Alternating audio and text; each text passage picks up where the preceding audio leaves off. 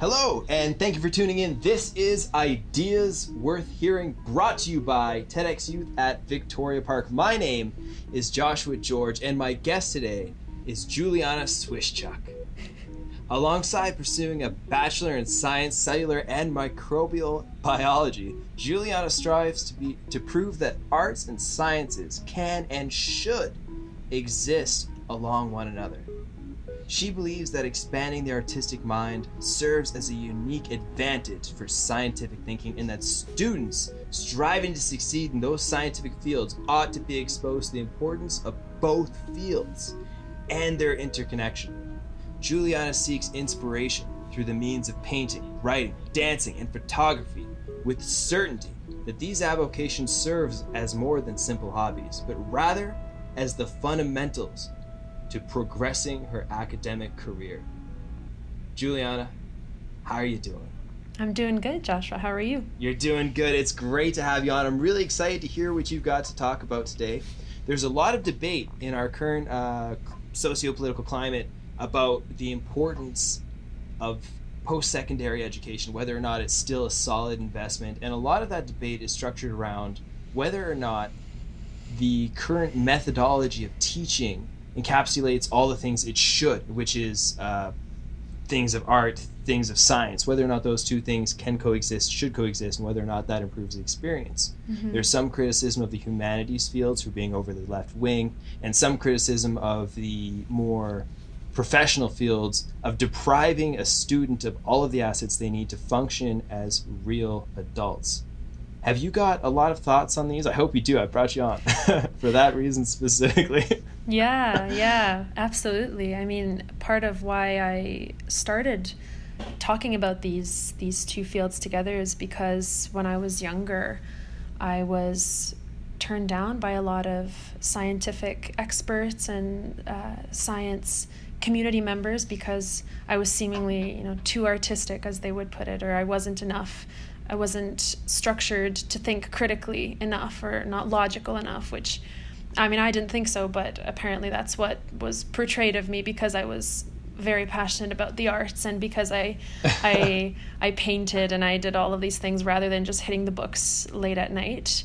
And so I noticed from an early point, from even in high school, that this was a bit of an issue, and I wasn't very happy with it because I knew that I wasn't the only one that felt this way. So I definitely see that we need to change something. So right from the get-go, you're feeling disparaged as a young woman who's interested in an endeavor into the scientific communities because you don't appear to come off as somebody who is bland, somebody who's Spockish and straightforward and analytical. And, as I'm talking to you, I'm wondering, do you think that has a gendered implication? A gendered implication? Yes, I mean, certainly a long time of human history we've been teaching men to behave a certain way and women to behave a certain way. And when we design the professional and academic expectations and structures to be very analytical, very straightforward, is that contributing to the old boys club that exists in those communities? Well, I'd like to think not, because I don't particularly like to put myself in that place and say that that's the reason for it, because of course not. In the past, these two fields, as I'm sure we'll get into, they were brought together initially, by men. And so the convergence of these two fields isn't all that new in any sense. It's more so rather an old idea. And like I said, and we've talked about this in past conversation, but Leonardo da Vinci himself was the innovator of converging science and arts, and he was a man, and he was very well respected in both sides of his community. So I've never thought about it in that sense, but that's an interesting that you bring it forward. I might have to think about it. Well, it's just, and for anybody who's listening to this and has already listened to other podcasts, we've talked about some things like explicit bias and other things, and we know how various forms of biases can combine, right? Mm-hmm. So to be coming into one of these fields, a professional field, a scientific field, and to already have that weight of overcoming what has traditionally been a man's world, right? As breaking into it. And, in 2020, certainly these things are mild. They're toned down by quite a bit by what they used to be. But to combine that now with you're a young woman who is insisting now that there is artistry, that there is a beauty inside of these fields. Do you think that you might stand a risk coming in as both now the woman but also the artist? Are those two things going to combine? Has that been an issue for you? Tell me all about it. I mean, even if it was, if I am going to stereotype women for being artists and wanting to pursue science, so be it. I mean, that's a fantastic characteristic to carry, I think. You're so right, isn't it? Yeah, because I think it's a privilege to be able to call myself an artist, or I feel very much of a compliment when I'm told that I exceed artistically, and I would assume that others would, if they have that passion in them, I would assume that they would find it a compliment as well. So if I'm in any way influencing society in that sense, then so be it, because I see that as a good thing, I think. That is so fantastic. So when you look into this hodgepodge of which exists, I'm sure, in a lot of the more professional academic fields, and you're looking and you're thinking, wow, you all should put up some paintings. What is it? Do you have any ideas or things that you might look at specifically that tell you that there must be more intermingling? Well, I don't know if it's as explicit as you must put up paintings, although that's a great that's a great example. But just the act of, in my degree, I have a pretty rigorous schedule from semester to semester, and not once have I been forced, or I guess forced isn't the right word, but not once have I had to take an artistic class. It's never been a requirement. It's been an option, but never a requirement. And I thought that was a little bit strange because I have this desire to be proficient in both fields. And I think it comes pretty early in an educational career, because I had a very rigorous educational upbringing, and I stopped pursuing artistic things in an academic context rather early on, because we stopped drawing and doing creative projects back in 7th or 8th grade. And so even to this point, being 22, I haven't touched anything artistic for the sake of school in a really long time. And so I see the way the people that have come with me in this journey of rigorous academia, I see what it does to other people who might not specifically see the value that others might see in the arts.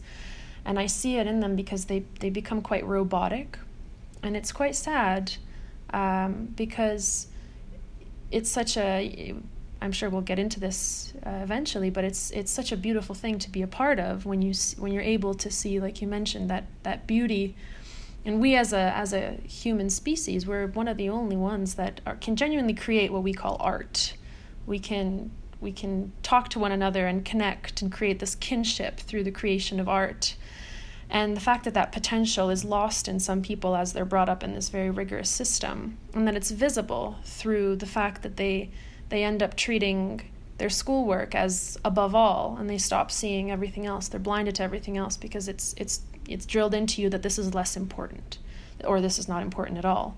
And I think that's quite sad, and that's the way that I've seen it from my perspective. And so that's where my desire to talk about these things came from.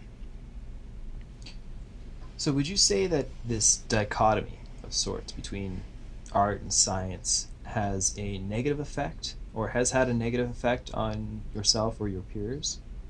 Yeah, I definitely would say so, yeah. Interesting. So in the interest of overcoming that negative effect, what do you think a stark scientific world without this art would look like? I don't think it could exist in the first place. Really? That's fascinating. Okay, so tell me more about that. Well, you kind of, there's this old saying that says you have to remember what you're fighting for. You have to remember what you're doing everything for. And I'm in a life science degree, for example. And so a lot of the things that I'm involved in scientifically is based around health and bettering health and progressing human health. And if you want to speak very utilitarian-wise or very on a large scale, the point is to better humanity and better human health so people can live longer. And that's all well and good. There's a film, Dead Poets Society, where there's a great quote in there that says, that's a very noble and respectable thing to do, but you have to remember what you're living for. And poetry and art and creating art and talking to one another about art. Those are, at least for me, I'm very lucky, I feel, that I'm able to see and feel the things that make up what art is. And I want other people to be able to experience it, to be able to talk to one another about it, because in my opinion, it's truly the kinds of things that we live for. And so I don't know if, that's a more, I guess, poetic answer, but I don't know if there would be a purpose to progressing human health or even progressing any form of science for the bettering of humanity if you don't really have anything that you want to be striving for. If you don't want to be able to live longer, why do you want to live longer? What do you want to do in your life that's wanting you to live longer? Do you want to see things? Do you want to do things? Infinitely, the goal is just to enrich our experience as human beings, and I think art serves as almost a fundamental definition of what it means to enrich yourself as a person. So yeah, I don't know if it could exist in that sense. And there are also multiple examples in history where being artistically inclined and being an artist of sorts has helped contribute to the progress of science. And I think those examples are fascinating. I mean, I can tell you one if you want to, but... Absolutely. For example, there was a famous physiologist. I don't remember what his name is, but he was very interested in finding out how the human body moved when we walked or when we ran. So how did the bones and the muscles and the legs and the upper body move? And obviously he couldn't just watch people walk back and forth because that wouldn't do him any good. And he was very passionate about photography. He loved photography. And he had this idea that he could create an exposure on his camera that would allow him to take multiple photos on the same frame and overlay them, superimpose them. And this was an idea that the futurists had in modern art as well. This is a common path that some people took to portray, dynamism is what they called it. And so he created this camera that was able to capture these multiple frames on one picture. And he would ask one of his friends or his assistants or whatnot to walk across the room, and he would take these photos, and that would create a superimposed image of multiple people walking. And he was able to publish papers based on how he saw the motion of the human body. And I think that's really interesting. Interesting. Absolutely. The way that the scientific endeavor, I guess, developed from the art, or for the way that the art developed from the science. And it reminds me about, you hear all these stories about things like Star Trek, The Next Generation, and how that inspired a whole new generation of believers in science and people who are going to innovate and push the boundaries. And I think we could probably bring up an article if we really wanted to about the things that developed from that. But going back, because you mentioned the Dead Poets Society, first of all, what a beautiful movie that is. Mm-hmm. I remember the quote when he's standing on the desk and he's yelling, and he's trying to get these young men who are being coerced into the rigorous construct of academic focus and pure and dry consumption of science and information. And he says, I'm just going to give the full quote. This is Robin Williams from Dead Poets Society. He says, "We don't read and write poetry because it's cute. We read and write poetry because we are members of the human race. And the human race is filled with passion and medicine, law, business, engineering. Those are noble pursuits and necessary to sustain life. But poetry, beauty, romance, love, these are what we stay alive for." even in that, though, there's a construction of these two fields as a dichotomy. Mm-hmm. You know, we work so that we can write and play and love, but these two things, like you're saying, really ought to be more married. Mm-hmm. And I think, again, going back to how you mentioned with Da Vinci, you can see a really prime example of what happens, just as you're talking about, when these things are married. What a miraculous man of art and of science. And if that's your argument, I think you count us all in. I hope so. Get more Da Vinci's going. Start printing them out. Let's do it. Yeah. Mm-hmm.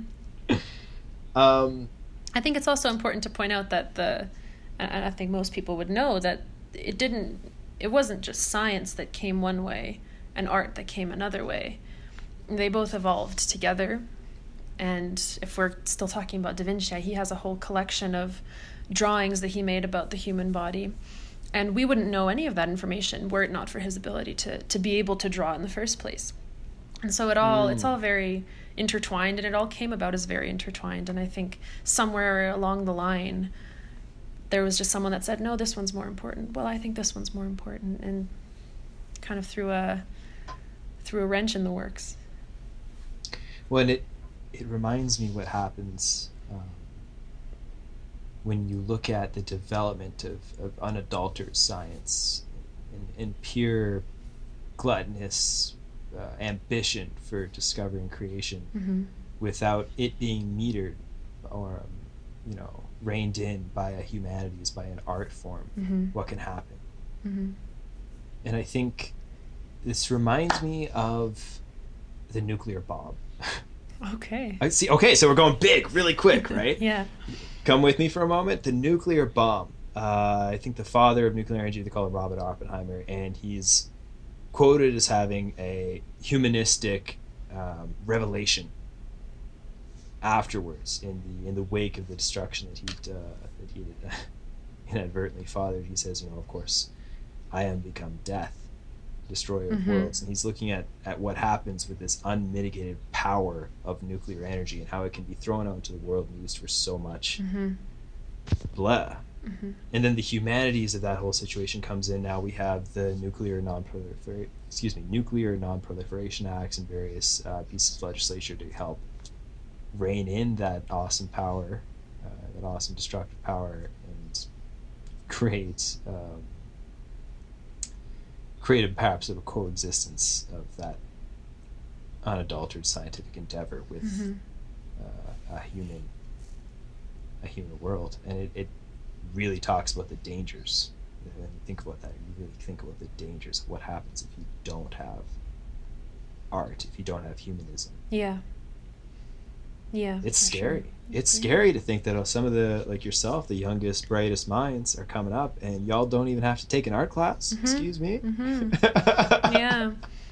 I have a funny story that I tell sometimes, that in my chemistry class in high school, I went to a very, very academically prolific high school, and we were mm-hmm. very much encouraged, and we were very unattractively put against one another, very blindly. It was not an ideal environment in that regard, and so it got to a lot of people's heads, I think, and people would just study and study and study, to the point where I remember in one of our labs, there was 8 people in our class, in our chemistry class, and we all have these Bunsen burners, and there wasn't those artificial lighters that you had to use. We didn't have one.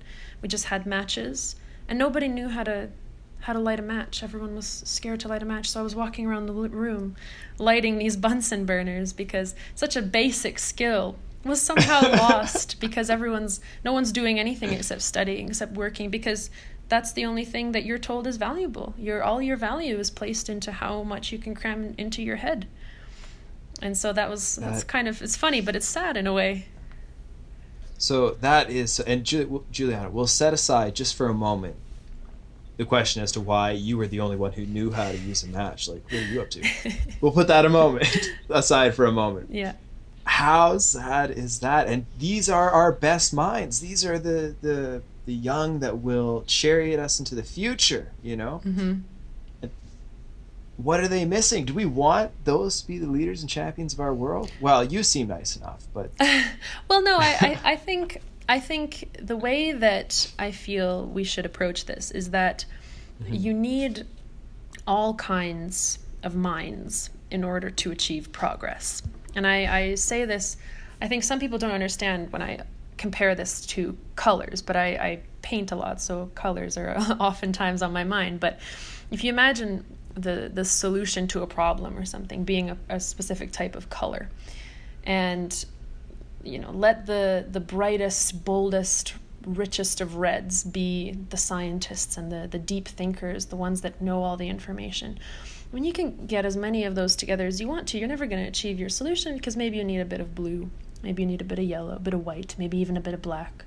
And those are like we say, the poets and the painters and the dreamers and the ones who love to read Fitzgerald or whatever, the pretentious ones even.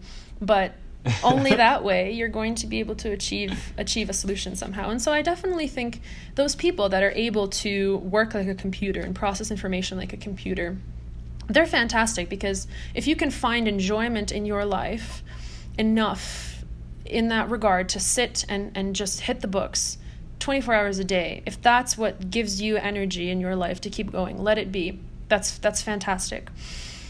And I think you need those kinds of people, because I can't do that, for example. And when it comes to spitting out information, I'm not the best person to go to. It'll be someone else, a person of this sort. But where I think it's a little bit in the gray zone is where you have people who clearly have so much talent and so much potential.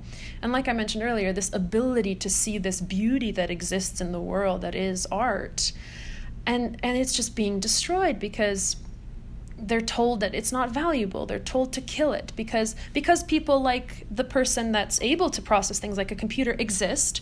That becomes the standard, and you have to try and achieve it, because that's the one that's going to be making you the A's, getting you the 4.0, passing the tests, And that's the way that things are brought up. And so this beautiful artistry that someone might have in them is just drilled out of them by the time that they're older. And it's not good for their health, emotionally, mentally, physically. And that's where I think the biggest problem is. I don't think everyone needs to be artistic in no regard, because not everyone is going to be. It's not everyone's thing. But I want to speak for the ones that feel what I feel, because I know what it feels like, and I wish it not to be the case the way that it is. Mm-hmm. Oh, and certainly, as you're so diligently putting your point, it's a counter-coercion point. It's not to force art upon people, but rather to separate those of us who want to be artistic and allow us to be that, without being shackled at the legs to the field of scientific endeavor, or capitalistic production, or whatever thing that you're being measured by. Mm-hmm. I think that's a big thing. It's not about coercion, not about forcing people to do what isn't right, but rather to recognize their right as a variety of values. There are multiple things which can be right, and to recognize that. Mm-hmm. It cannot be the case that all of us are scientists and capitalists and manufacturers, right? Yes. Of course. Mm-hmm. Of course. And even so, if we could produce such a utopia, in quotations, would that even be the good thing? Mm. Would that create the good? Absolutely not. Absolutely not. Yeah. I mean, I couldn't pick a single individual member of the cast of the Beatles who would be in the world if that were the case. And what would we do without such monumental pieces like Yellow Submarine? I agree. Very passionately agree. So perhaps then, and this is an idea that's not, of course, I don't think either one of us could hold claim to this, but there's a false dichotomy that's been constructed between the world of science and the world of art. Mm-hmm. And I think, as you do, that's unjust. Mm-hmm. Where do you think that comes from? I think it comes probably... I've given this some thought, and I haven't come to an answer, to be honest, but I can only speculate. Oh, come on. Where's your little scientist in that head of yours? Well, we live in a very unique world right now. where everything is extremely fast-paced. We have access to every form of information that exists in, well, I won't say every, but a lot of information that exists in the world. And through that comes a level of expectancy. In my case, for example, the fact that I have access to, I mean, a paper could be published 10 minutes ago and it's already on the internet, and I have access to it. I have access to that knowledge. And through that, it's almost, there's a hidden label of that I'm expected to know it, or I'm somehow, I carry the responsibility of being involved in it. And I carry the responsibility, being alive right now, of abiding by this very fast-paced world and obeying the rules that it comes with. And so through that, you end up with this surplus of responsibilities and of things that you have to listen to and accomplish, along while keeping up with these things that are supposedly make up who you are. And of course, it's natural to fall into the trap of, this wasn't good enough, try again. You have access to everything. You have no excuse to be slacking here. And it's very easy to fall into that trap. And you can see it not only in the arts, but you can see it in things like physical activity, the amount of people that have stopped focusing on their physical health, not only their emotional and artistic health, I guess.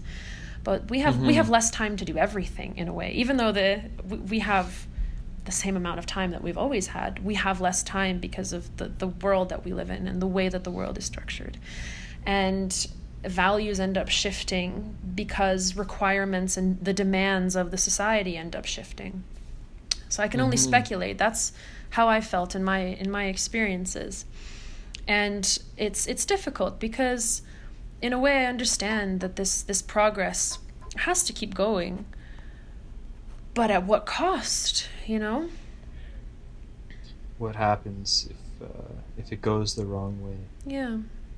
And it makes me wonder, with how you're describing it all in the scientific community and progress. In its heart, science, of course, is about the replication of results, creating cause and effect, and redoing it over and over again until you can prove that cause equals effect. At the most fundamental. And of course, with art, you have a situation where the opposite is true. You're trying to look for that one-time occurrence to create an effect. Yeah. So by logic of that, you think, well, these two are simply unmarriageable, right? But then that ignores the realism, the fact that science and art are both creations of man, and both, of course, exist within man. And by man, of course, the individual. The individual, though, is it a scientific thing or an artistic thing? We are artistic for we are individuals. We occur once ever. There will never be another you nor me. Yet we're a reproduction in a hopefully never-ending cycle of humans. So there's the scientific component. It seems as if the marriage of the two is us. Every day, always.